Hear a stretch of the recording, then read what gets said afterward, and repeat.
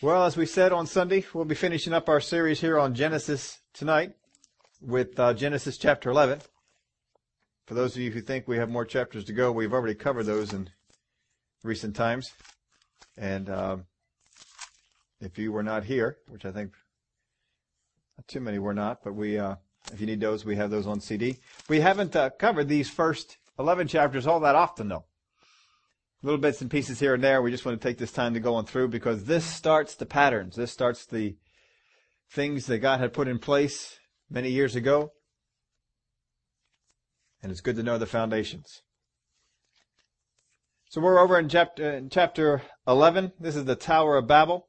Last time we looked at the descendants of Noah, how the nations were formed, how the different races came about, and things like that, but we all came, no matter what race we're from, we all came from Noah.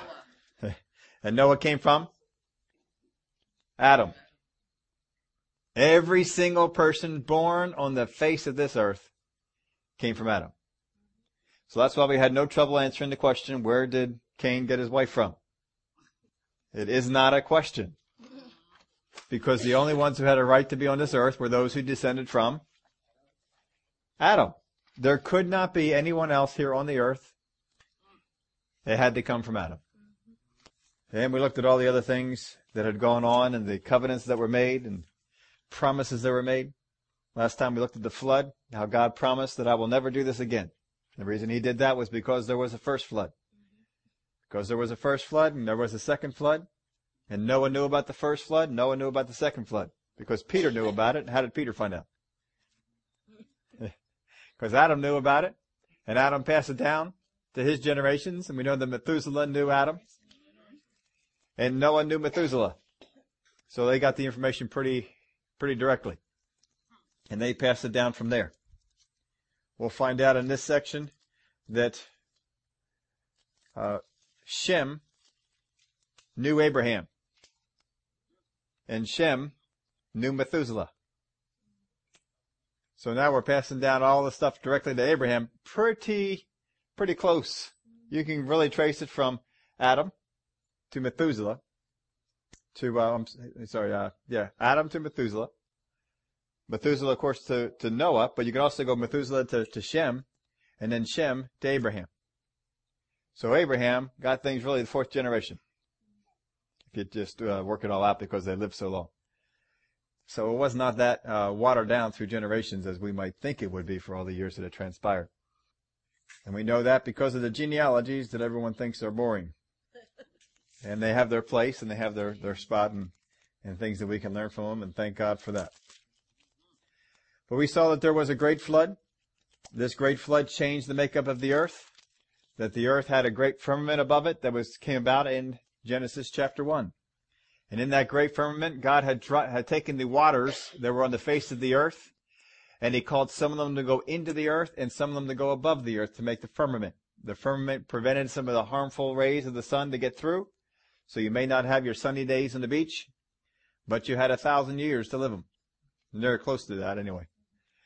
As I told you before, I'd rather have 100 years with sun on the beach than 1,000 years without it. So I am born at the right time. I don't know about you. You might have wanted 1,000 years instead of the sun on the beach. And that's fine if that's what you wanted. Except that you're born here. So we had that. So we had the second flood, and in the second flood, the firmament was disturbed and dumped all the water onto the earth, but that alone did not cause the flood. There were the gates that were in the earth, and they opened up. What was in the heavens opened up and came down. And, of course, we looked at some of the other causes, some of the other effects that caused the firmament to come down in the first place. And that changed the earth. So now, when he brings the floodwaters to recede again, they go into the earth. They do not go above it. There is no firmament that is created. The result of which, the sun's rays directly come upon man, and his days begin to be shortened. The first generation of those who lived after the flood, I believe, are around in the 600 years. The next generation are down around 400. Then they get into the 2s and 3s. For the next generation. After that, the next generation, fourth generation, about 100 and 200. And then they get even less than that. And they really dropped off very, very sharply. And that was probably because of the firmament being taken away. But once the second flood happened, we had a promise that was put in the sky. And that promise was the rainbow. That was the reminder of it. But the promise was that the water would always keep its place. The flood would not happen. God would never destroy the flood again. The waters listened to God. Despite Al Gore's assertions, he is a liar. Beside that, he is wrong. He does not believe in God, because if he believed in God, he would look at the Word of God. He would know what he thinks is wrong. And we know that this whole thing has been coming unplugged. And I just heard Al Gore was out there the other day. He's been disappeared for a long period of time, but he did make an appearance. And he's out there trying to say, well, the consensus is still that global warming is happening. We told you before, science is never a consensus. Never. It does not matter if 100,000 people think the earth is flat. And we have a consensus that the earth is flat. They're wrong. And we saw people all through the history of science who saw something and said, you know what? This is different. It's not like it is. And did they come under abuse? Did Newton come under abuse? Newton was forbidden by the church to teach the things he was seeing. And many others were threatened the same way. The church threatened them. You will not teach this. Science is never a consensus. And the thing that you cannot do in science is make a theory and then wait for other people to disprove it. That is not science. That is anything but science. Science, how many of you all had science class? You make a theory. You say, this is what I think happens. And then you set out to, but not with global warming. Global warming, you make an assertion, and it's up to everybody else to disprove it. Even though all the evidence is telling you otherwise. That's why we've been telling you all along, this is wrong, and this is particularly why I think it's wrong, and why I'll say this till Jesus Christ comes back, that Christians should not be falling for this. Because the Bible says, God put it in a covenant, that I will never again destroy the earth by a flood. They may tell you that Greenland's ice is dissipating, but they won't tell you that Antarctica's is growing. Do you know how much ice is that globally? Do you know how much ice Greenland's ice makes up? They don't tell you that, do they? 10%. Do you know how much Antarctica's makes up? It's over 60. So if you have an area that's over 60%, I think it's actually a bit higher than that, but I'm saying lower than what I remember it to have been. If you have an area of ice that is over 60% of the globe of the land ice in the world growing, and an area of 10% shrinking, what's your net profit? But they won't tell you that, because that won't fit into their scope of things.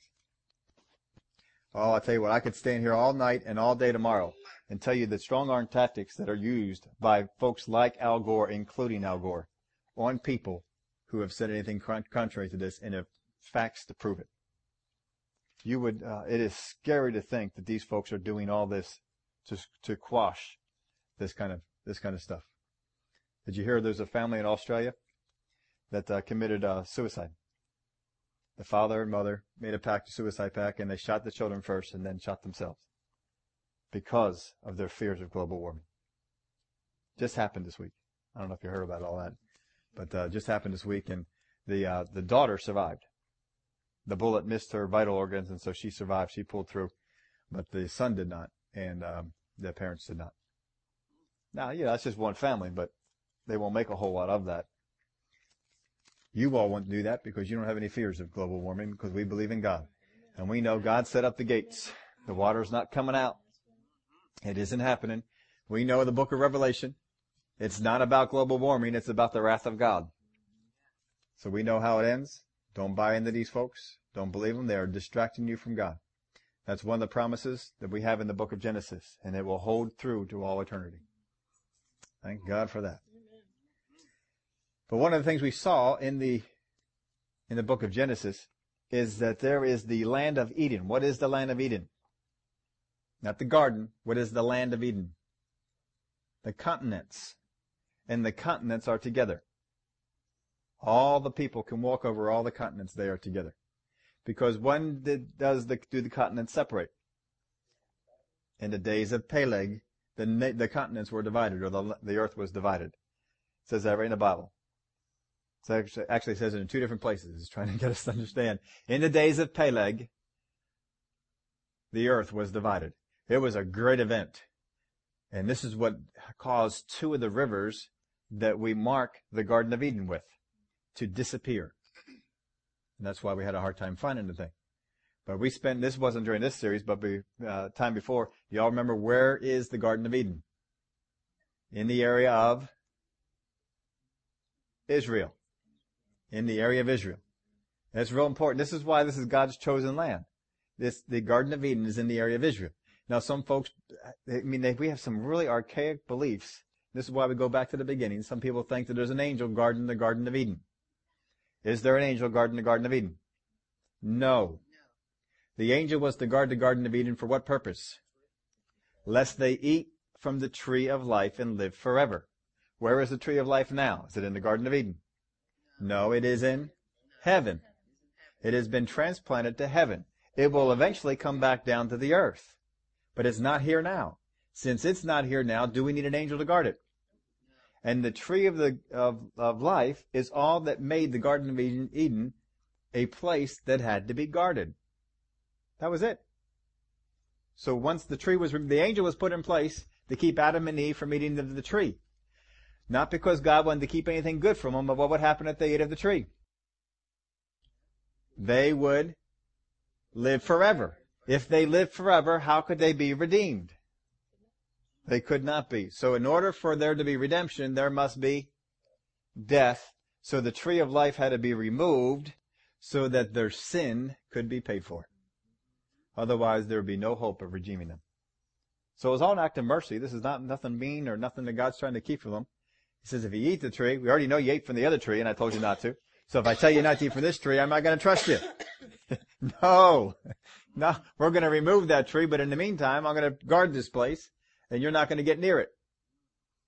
So it's in the area of Israel that the Garden of Eden, but the garden is in the what part of Eden? The eastward part, which means Eden had a huge area to the west. But if you look at the landmass now, is there a huge area to the west? There's some area to the west, but there's more area to the east, which is why all the continents were together, and in the days of Peleg, the continents were divided, or the earth was divided. So what you had, and we covered this in the last time, is that the nations, we have all how the nations broke up, how they all were in there, how they all formed. And as they formed on different parts of the continents, when God broke up the continents and they began to move apart, the people did as well. And that's how people got into South America, North America. It wasn't that they walked across some frozen tundra and then walked all the way down and stuff like that. And they didn't have to do that. God had another way of doing it. And he sure did a good job of it. So the garden is in the eastward part of the continent of Eden. Eden is broken up in the days of Peleg because God wanted to separate the nations. He wanted to have individuality go on because of the things they were doing when they were together. And that's what brings us to where we are here in chapter 11. What were they doing when they were together? Now the whole earth had one language and one speech. This is an interesting concept to think of. How did Adam speak with God? Did they just, telepathy? He thought it and he heard God's thoughts? No, they talked to each other, right? They spoke to each other. So in order for Adam to speak to God, he must speak in a language. Where did that language come from? God had to, just either put it in him, superimpose it upon him. But he didn't sit there and learn in school how to read. He didn't learn in school how to speak. He knew how to speak to God. So the language of Adam was in him. Here's a real fun question for you. What language was it? Obviously it was English. Absolutely. No, I'm pretty sure that's one we can pretty much assume God did not give to Adam. That one came from another place. English is a terrible language when you compare it to a lot of the other ones that are out there. Why in the world wants to learn this when I don't know. But you have to, I'm going to assume this. Now we're working on a few assumptions. We're not going to build any doctrines off of this. All right. But when we know that at the Tower of Babel, the nations are broken, or the languages are broken up. Right? That they all speak different languages. Is it possible that we could assume that some in those groups, one of those groups, some of those people would speak the original language that Adam spoke? That wouldn't be a real stretch of a run, would it? I can't see where that would be a big stretch of a run. One of those languages is probably that one. Now, by our standards, Abraham is 5 generations removed, not literal generation, but when you see all the people that he touched, 5 generations removed from who? Adam. Adam knew Methuselah. Did they speak the same language? Yes. Did Methuselah speak the same language as Noah? Probably. Yeah. Because up to that point, we don't really have the languages split up. All right. So Noah's speaking the same language as the rest of these guys here. So Shem, if God's going to break up the languages, is Noah going to speak a different language than Shem? I mean, Shem and Noah have always spoken to each other, right? So more than likely, they're going to speak the same language.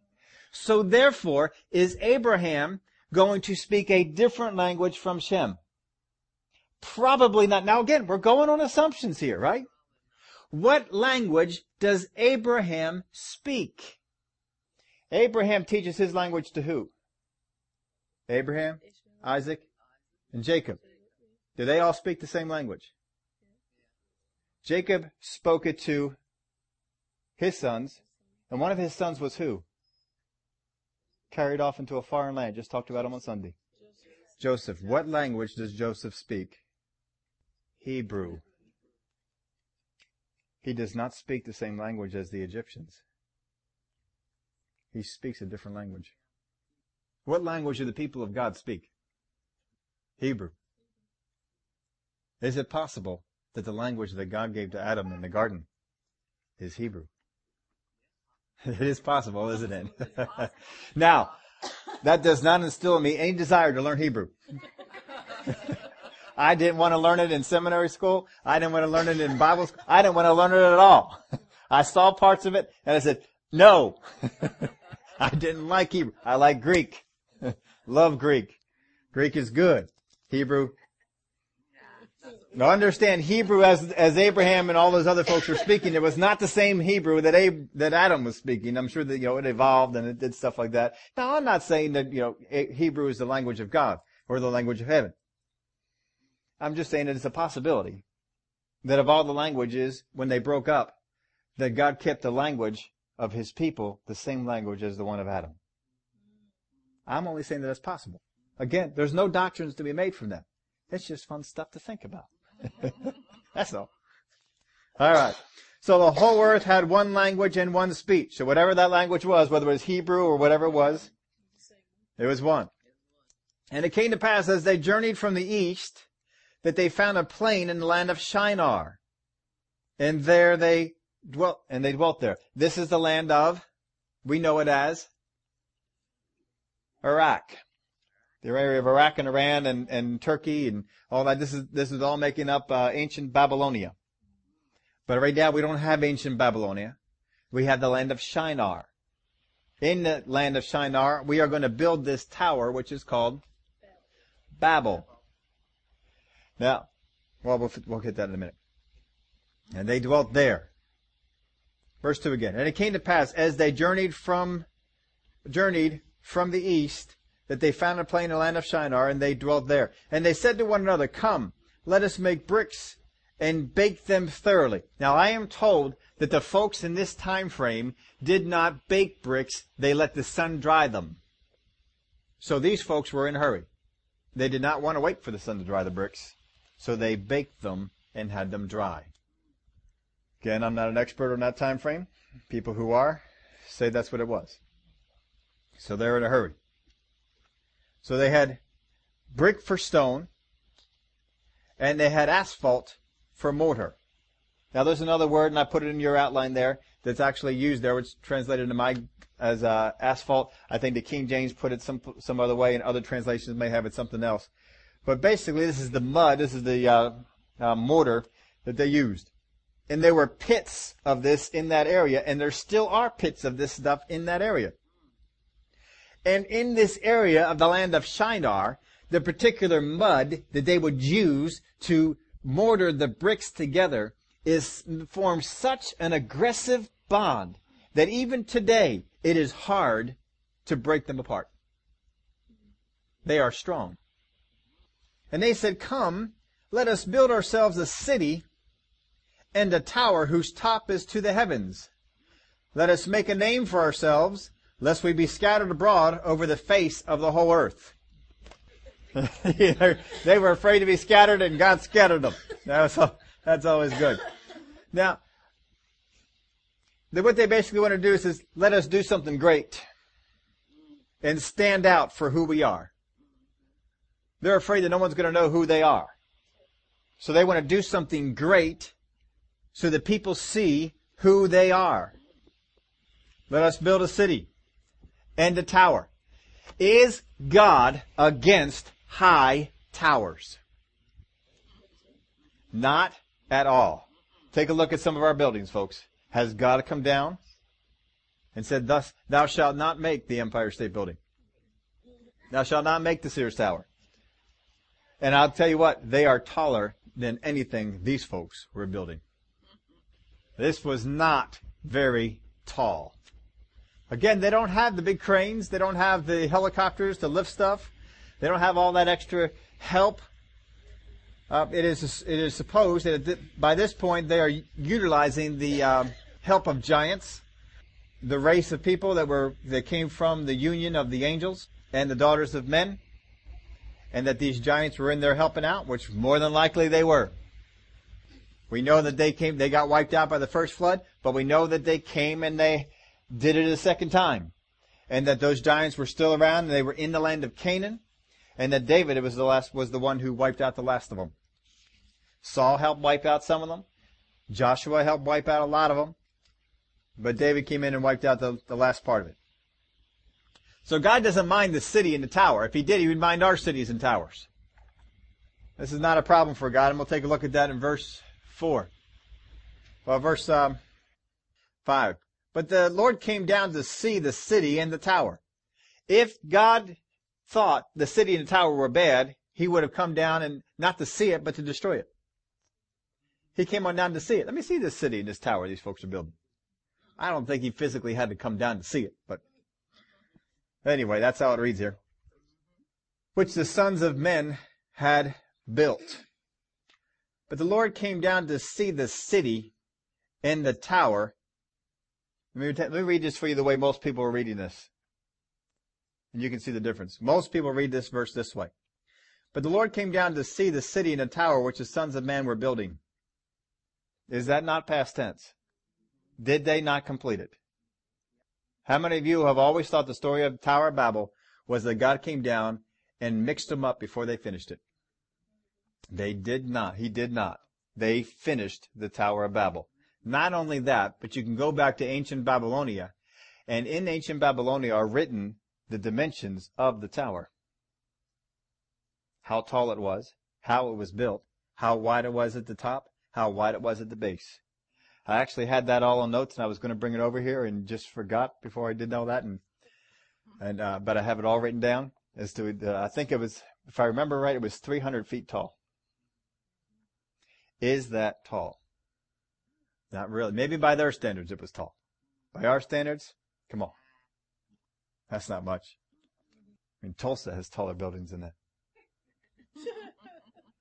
The Lord came down to see the city and the tower which the sons of men had built. It was completed. We have the measurements, and we know what was on top. That's the kicker. What was on top? And the Lord said, indeed, the people are one, and they have all one language. And this is what they begin to do. We think what? build a tower to the heavens. Except that the text doesn't say that they built a tower to the heavens. How many of you are going back and reading it right now? What's it say? Come, let us build ourselves a city and a tower whose top is in the heavens. If you have a King James Bible, it says whose top. Who has a King James Bible? Read it. Whose top may reach unto heaven. Do you know that in this language, they do not have a word for may reach? It is not in the text. Did I put it in your outline as to how it should read? No word for may reach, so nothing suggests that they were trying to reach heaven. Again, they only built it 300 feet tall. Folks, you have mountains taller than that.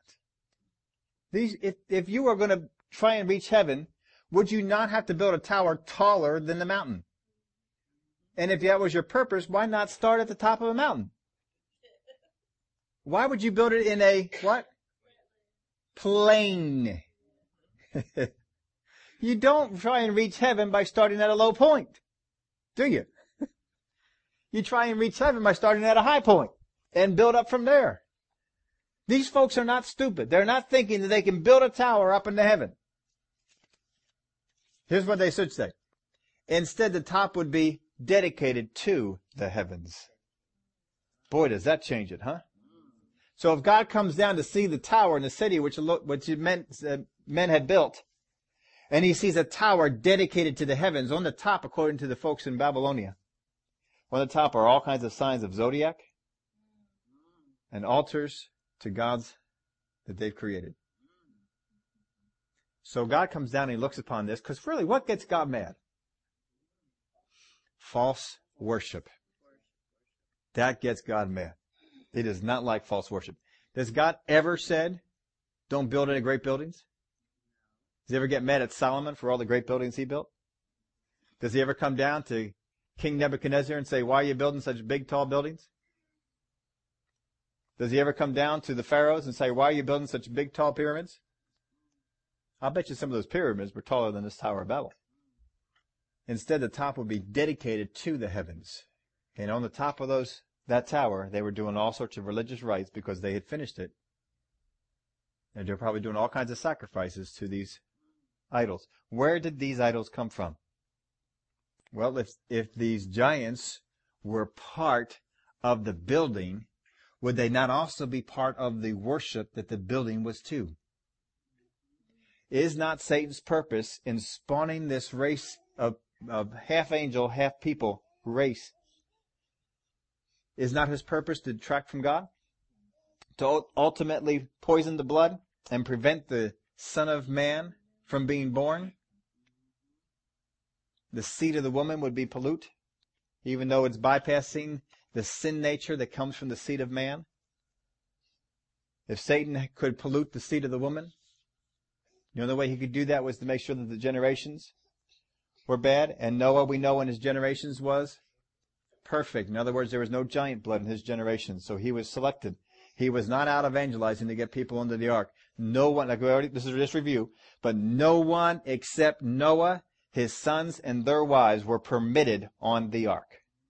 Whether they were born again, past tense, of course, Old Testament born again, but whether they were saved or unsaved, they were not allowed to be on the ark. The ark was to preserve pure human blood and to wipe out all the rest. Noah was not an evangelist. His job was to build an ark. That was it. Enoch, we saw, was the evangelist. He was trying to get people saved and out of all that, and he did quite a job. But again, that was not to put people onto the ark. So the top would be dedicated to the heavens. They had zodiac signs and all kinds of objects for worship. Probably instituted some kind of sacrifice. Who knows what kind of sacrifices they instituted up there. We know that the false religion of Nimrod comes from this, and this is the woman in the book of Revelation that the Antichrist will finally put to death. But this false religious system has gone through from the Tower of Babel, from Nimrod and all his folks over in here, and it had gone all the way and through all these generations, all the way up until the end times. And we've traced that before. We have traced that false religious system all the way on through. how it hijacked the church in different times. But it was always going on. Which means, and it's, how many of y'all remember the foundations of Nimrod's religion? That their son was born of an immaculate conception, and that he was fatally injured and brought back to life. Does that say that Satan knew the plan of God? All these folks who want to teach you that Satan didn't know what God was doing are wrong. Satan knew from back in the book of Genesis what he was doing and instituted a counterfeit. And that's why I think God is so great. Satan knows his plan. It's just like in football. If the quarterback were to come to the line of scrimmage and say, we're going to run over right tackle. This guy right here, we're going to run this way. The fullback's going to go first, and he's going to block, and the tailback's carrying the ball, and he's going to come after that. All the guys on the outside, they're decoys. All right, let's run the play. That would be basically the same thing. There have been some teams in football, they're real good running teams. And if they come into the line of scrimmage, what are you going to do? They're going to run the ball. Pittsburgh had some of those great running backs. Jerome Bettis. They come to the line of scrimmage. What are they going to do with the ball? Let's give it to Jerome. He gets some yards. And until you stop Jerome, there's really no reason for them to do anything else, is there? They're basically saying, stop this. If you do, then we'll find something else to do. But until you find a way to stop this, we're going to keep going. And they just kept giving it to you and giving it to you and giving it to you. Well, it's the same thing. God says, here's what I'm going to do. Stop it. And Satan can't. He comes up and he says, see this guy Abraham? I'm going to bless him. Stop it. And he can't.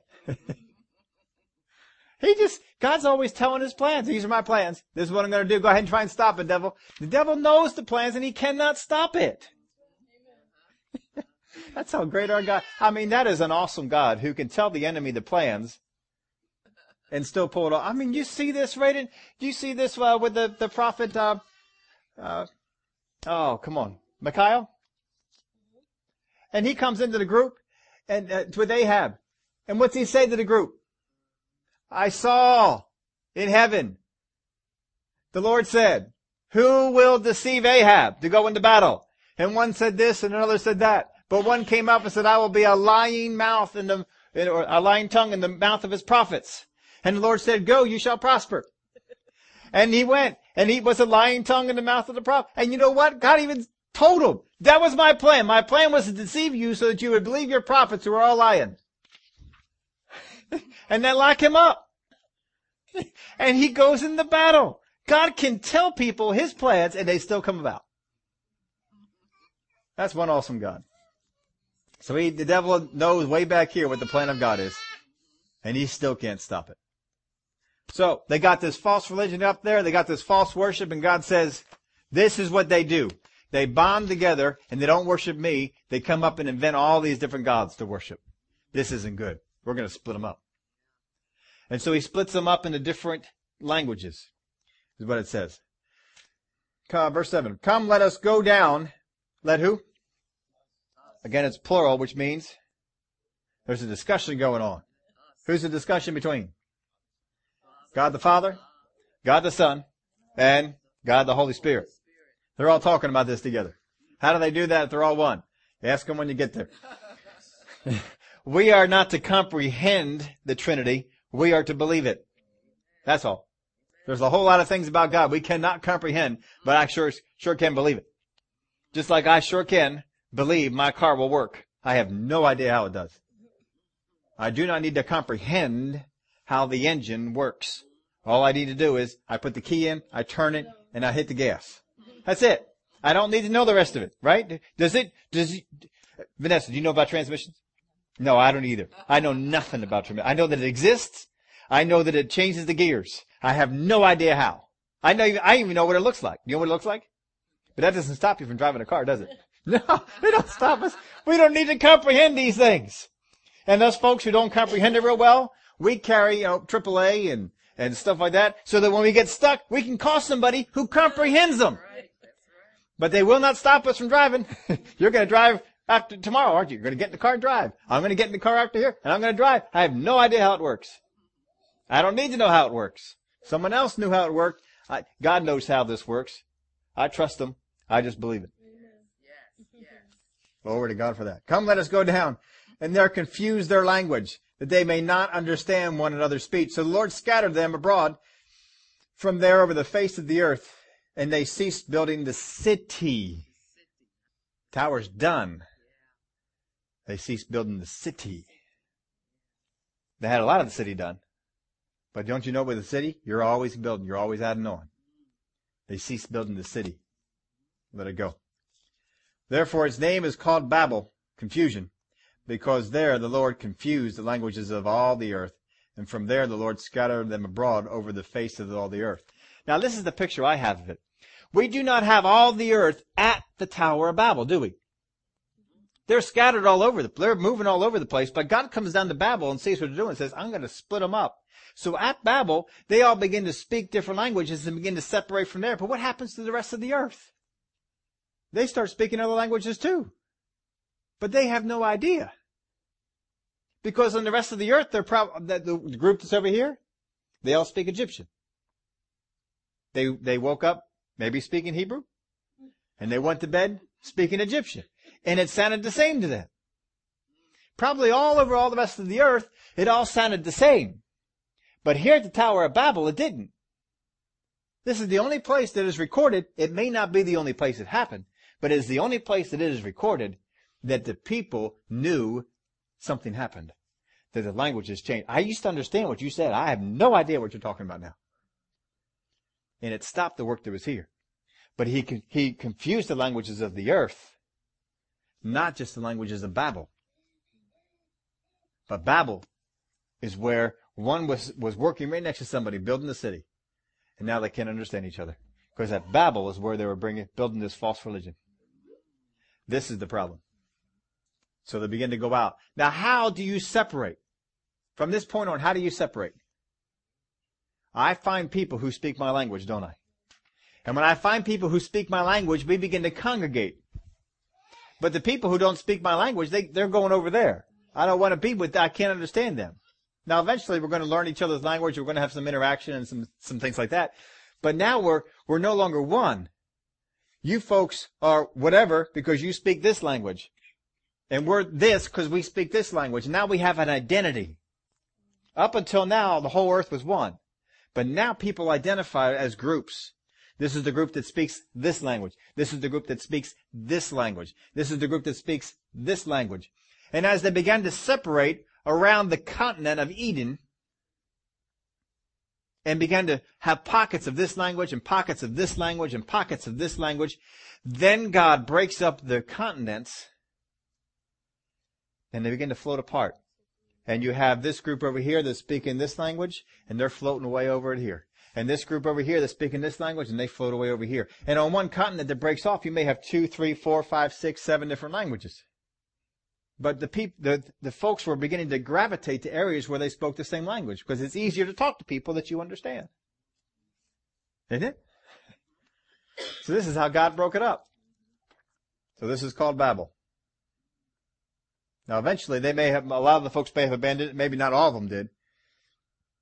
But out of this area comes Babylon, name for the tower. So this is a generation of Shem. Shem was 100 years old. And of course, we've already gone over a lot of his descendants. We don't really need to spend time on that. Peleg again comes up in there. But let's skip on down to verse 21. And after he began Serug, Reu lived 207 years and begot sons and daughters. Serug lived 30 years and begot Nahor. And he begot Nahor. Serug lived 200 years and begot sons and daughters. Nahor lived 29 years and begot Terah. After he begot Terah, Nahor lived 119 years and begot sons and daughters. Now Terah lived 70 years and begot Abram, Nahor, and Haran. Probably not all in the same year. Now he was 70 years old. Did he have other kids? Probably had some other kids. May have had some daughters in there. Again, daughters aren't mentioned a whole lot because they just didn't count as much.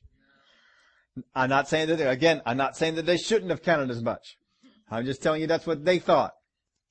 Every once in a while you have a daughter that's mentioned, but generally they're just talking about the sons. Here we have Abram, Nahor, and Haran. I am told from some people who have done research in whatever way they have done research that Abram is the youngest, even though he's mentioned first. I don't know that for sure. I just know in research I've done on this that they quite a few sources post Abram as being the youngest. But he's mentioned first because he's the most prominent. And Haran is the least of them all, but he is supposedly to be the oldest. This is the genealogy of Terah. Terah begot Abram, Nahor, and Haran. Haran begot Lot. And Haran died before his father Terah in his native land in Ur of the Chaldeans. What is the native land of Terah? Ur of the Chaldeans. What is the native land of Abram? Ur of the Chaldeans, right? Then Abram and Nahor took wives. The name of Abram's wife was Sarai, and the name of Nahor's wife, Milcah, the daughter of Haran, the father of Milcah, and the father of Iscah. But Sarai was barren. She had no child. Now we know that Sarai is related to Abram how? Half-sister. We're still keeping it in the family here. All of these guys are still keeping it in the family. And even after this, they're still going to keep it in the family. They even say, going back to my home place and get away from there. Don't get away from here. Don't want one of these wives. I want you to go back and get one from ours. From our family. And Terah, verse 31, and Terah took his son Abram, and his grandson Lot, the son of Haran, and his daughter-in-law Sarai, his son Abram's wife, and they went out with them from Ur of the Chaldeans to go to the land of Canaan. And they came to Haran and dwelt there. So the days of Terah were 205 years, and Terah died in Haran. Who does Terah take with him? Abram, or Abraham, his wife Sarah, or Sarai, Lot, anyone else? He doesn't say anyone else, does it? But he takes Nahor. Because when Abraham later on sends for a wife, he sends to the city of Nahor, which is where? Haran. You will go on back did I put them in? I had the notes written down for your outline there, but you can go look it up yourself. When they send back for a wife for Isaac, Jacob, they say go back to our family's land. And they go back to the city of Nahor, which when they give the location is Haran, not Ur. They don't go back to Ur anymore. Ur is no longer their family place. But who leaves here?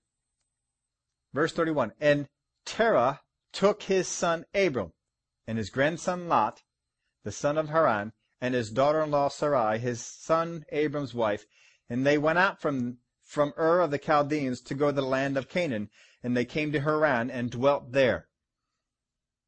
Why do they dwell in Haran? There is a reason. We'll cover it here in a minute. Why do they leave Ur? Is Haran his home?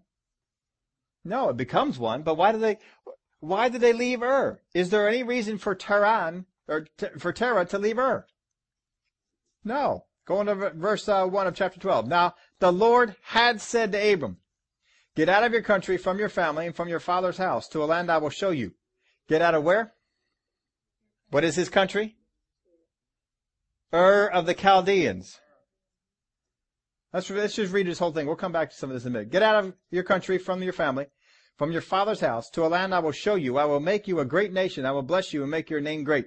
And you shall be a blessing. I will bless those who bless you, and I will curse him who curses you. And in you all the families of the earth shall be blessed. So Abraham departed as the Lord had spoken to him, and Lot went with him. And Abraham was 70 years old when he departed from Ur. Departed from where? What was the promise from God? Leave your country. What was his country? No. His country is Ur of the Chaldeans.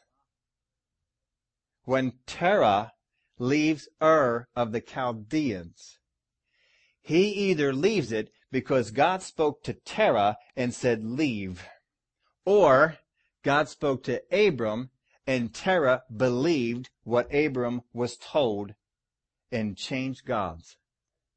There is no reason in the world for Terah to leave Ur. It is his home. It is his place he grew up. It is where his family is. There is no reason for him to make Haran his home. And there is only one reason that Haran became the home of the rest of these folks. Are you ready for it? Verse 31, previous chapter. And Terah took his son Abram and his grandson Lot, the son of Haran, and his daughter-in-law Sarai, his son Abram's wife, and they went out with them from Ur of the Chaldeans to go to the land of Canaan, and they came to Haran and dwelt there. So the days of Terah were 205 years, and Terah died in... That's why they stayed in Haran, because their father died there. More than likely, they're on a voyage to leave Ur of the Chaldeans and head over to where the promise is in Canaan. And on the way, Terah dies. And that stops the whole thing. And at this point, some who made the trip stayed where their father died. And Abram and Lot are the only ones who leave Haran and go on to Canaan. But Abram does not leave right away. He dwells in Haran for a little while because he departs from Haran. Does that make sense to you? So there's two ways. Now Joshua in chapter 24, I believe I put that in your outline. Joshua 24 tells us this about his father Terah. Then Joshua said to all the people, verse 2 of chapter 24, "Here's what the Lord, the God of Israel, says to you. A long time ago, your ancestors lived on the other side of the Euphrates River. Terah, the father of Abraham and Nahor, worshipped other gods. But I, the Lord, took your ancestor Abram from the other side of the river and led him through the land of Canaan. And I gave him many children, including his son Isaac." Terah was a worshiper of other gods. More than likely, Abraham was as well, at least for part of his life. But somewhere God revealed himself to either just Abram, in which Abram then revealed it to his family about the other gods. Wouldn't you? If you found out that there was a true God and he spoke to you, would you not tell it to your relatives? And it is possible that Terah, though he was a worshiper of other idols, heard what Abram said and said, "My gods haven't spoken to me. Your God has spoken to you. I will follow and go where your God said." And that he leaves. So either the word comes to Terah, and when Terah dies, Abram picks up the cause, or the original promise came to Abram in the land of Ur, but he departs from Haran because that's where he left his father. It's one of those ways, something like that happened. More than likely, the promise came to Abraham. In my mind, it probably came to Abraham, but I think Terah latched onto it. And he said, "I want to go." So even though the promise said, "Leave your father's country," he left his father's country, but he brought his father. And Haran dies on the way. Perhaps God thought that he might be something that would bring Abram down, or his days were just done. I don't know which one it is, but let's go back here to the promise. "Get out of your country, from your family, and from your father's house, to a land I will show you."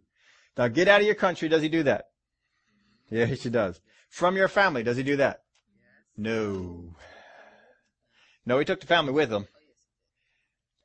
Sure, the only one he didn't take was the one brother who died. It doesn't bring him.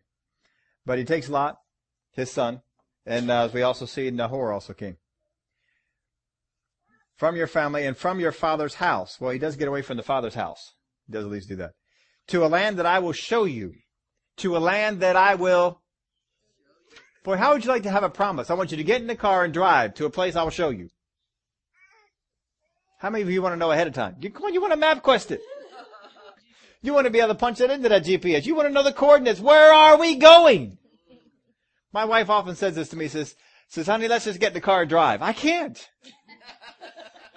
I cannot get in the car and drive. Because when I get behind the wheel, I always say, "Where?"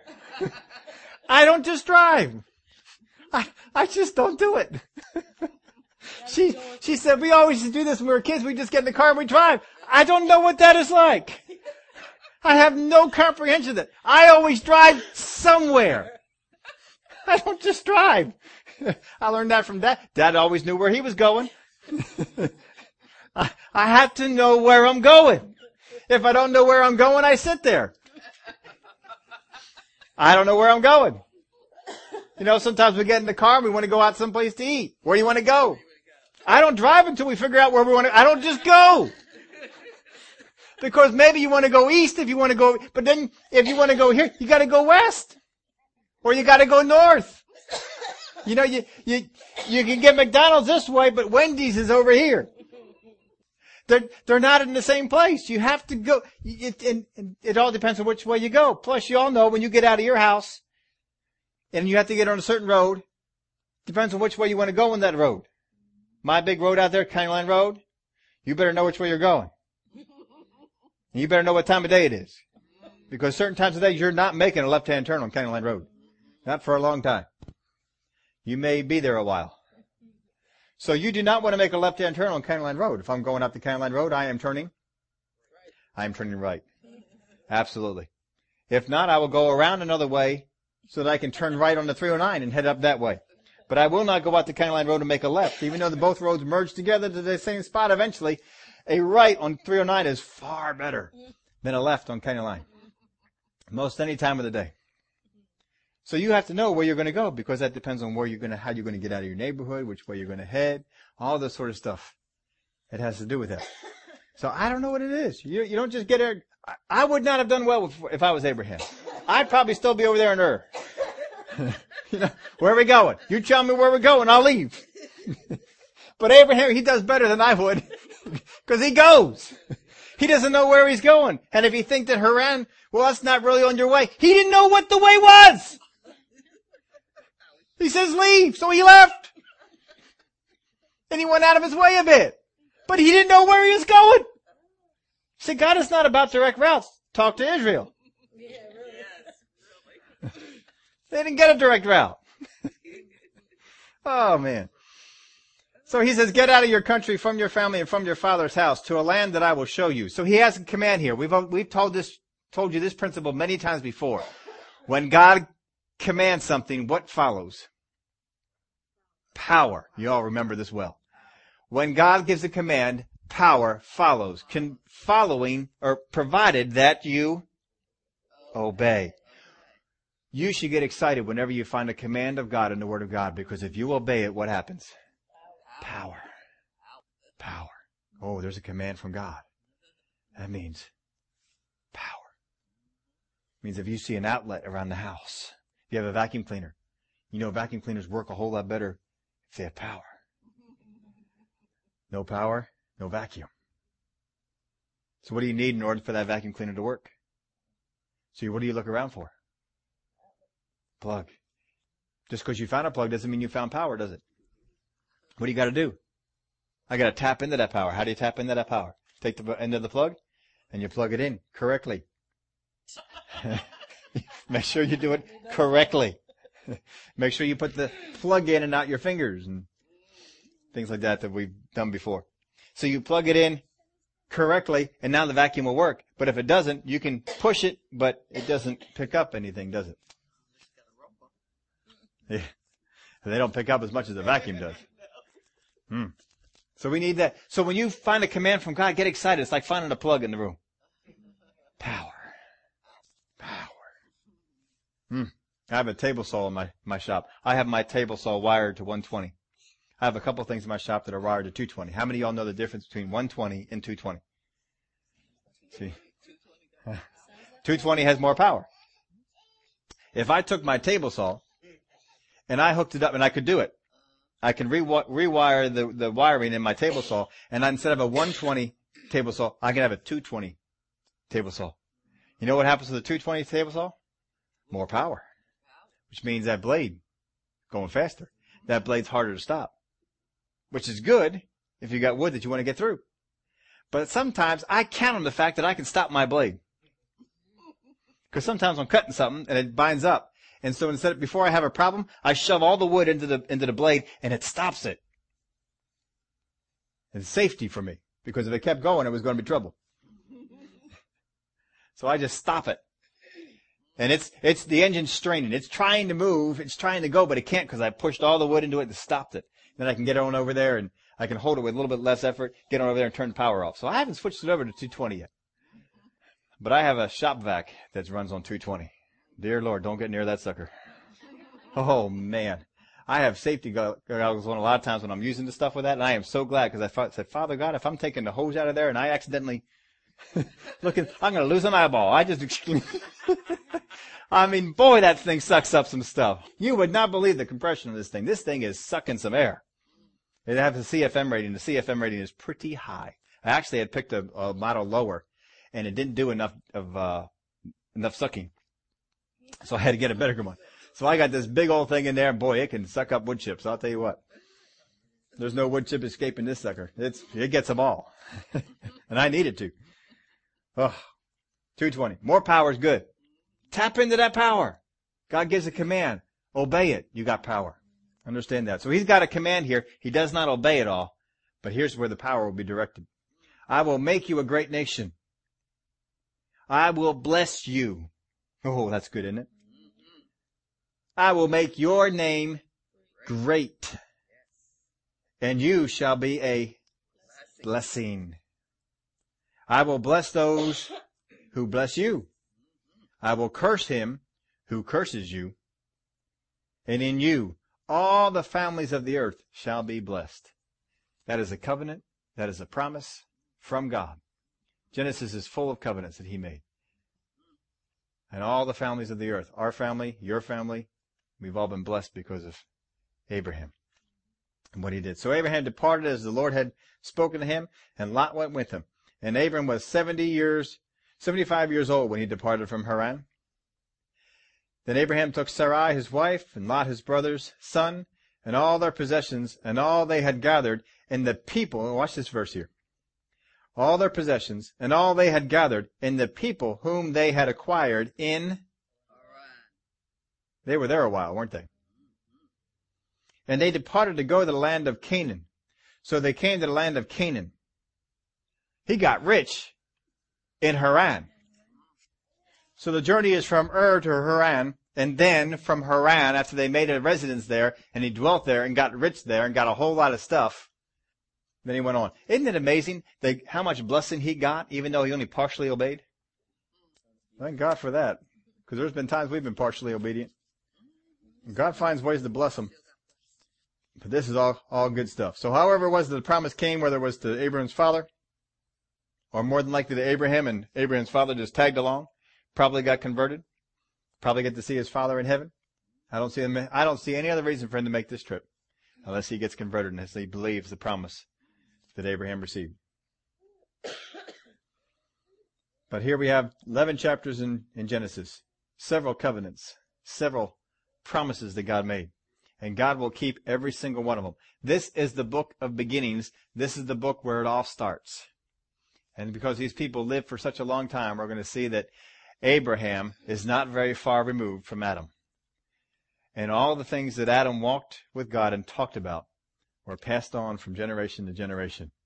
And Abraham didn't have too many people between him and Adam. He could hear him directly. So Abraham got these things, and boy, then he passed it on to his kids. And they formed them as a nation. And they passed them down to their kids. And those stories, they would tell those stories over and over and over. And Abraham begins Jewish tradition. And Jewish tradition is passed on, and boy, is it passed on well. As we told you before, never play Whisper Down the Lane with Jewish people. They will beat the pants off of you. Oh, I'll tell you what.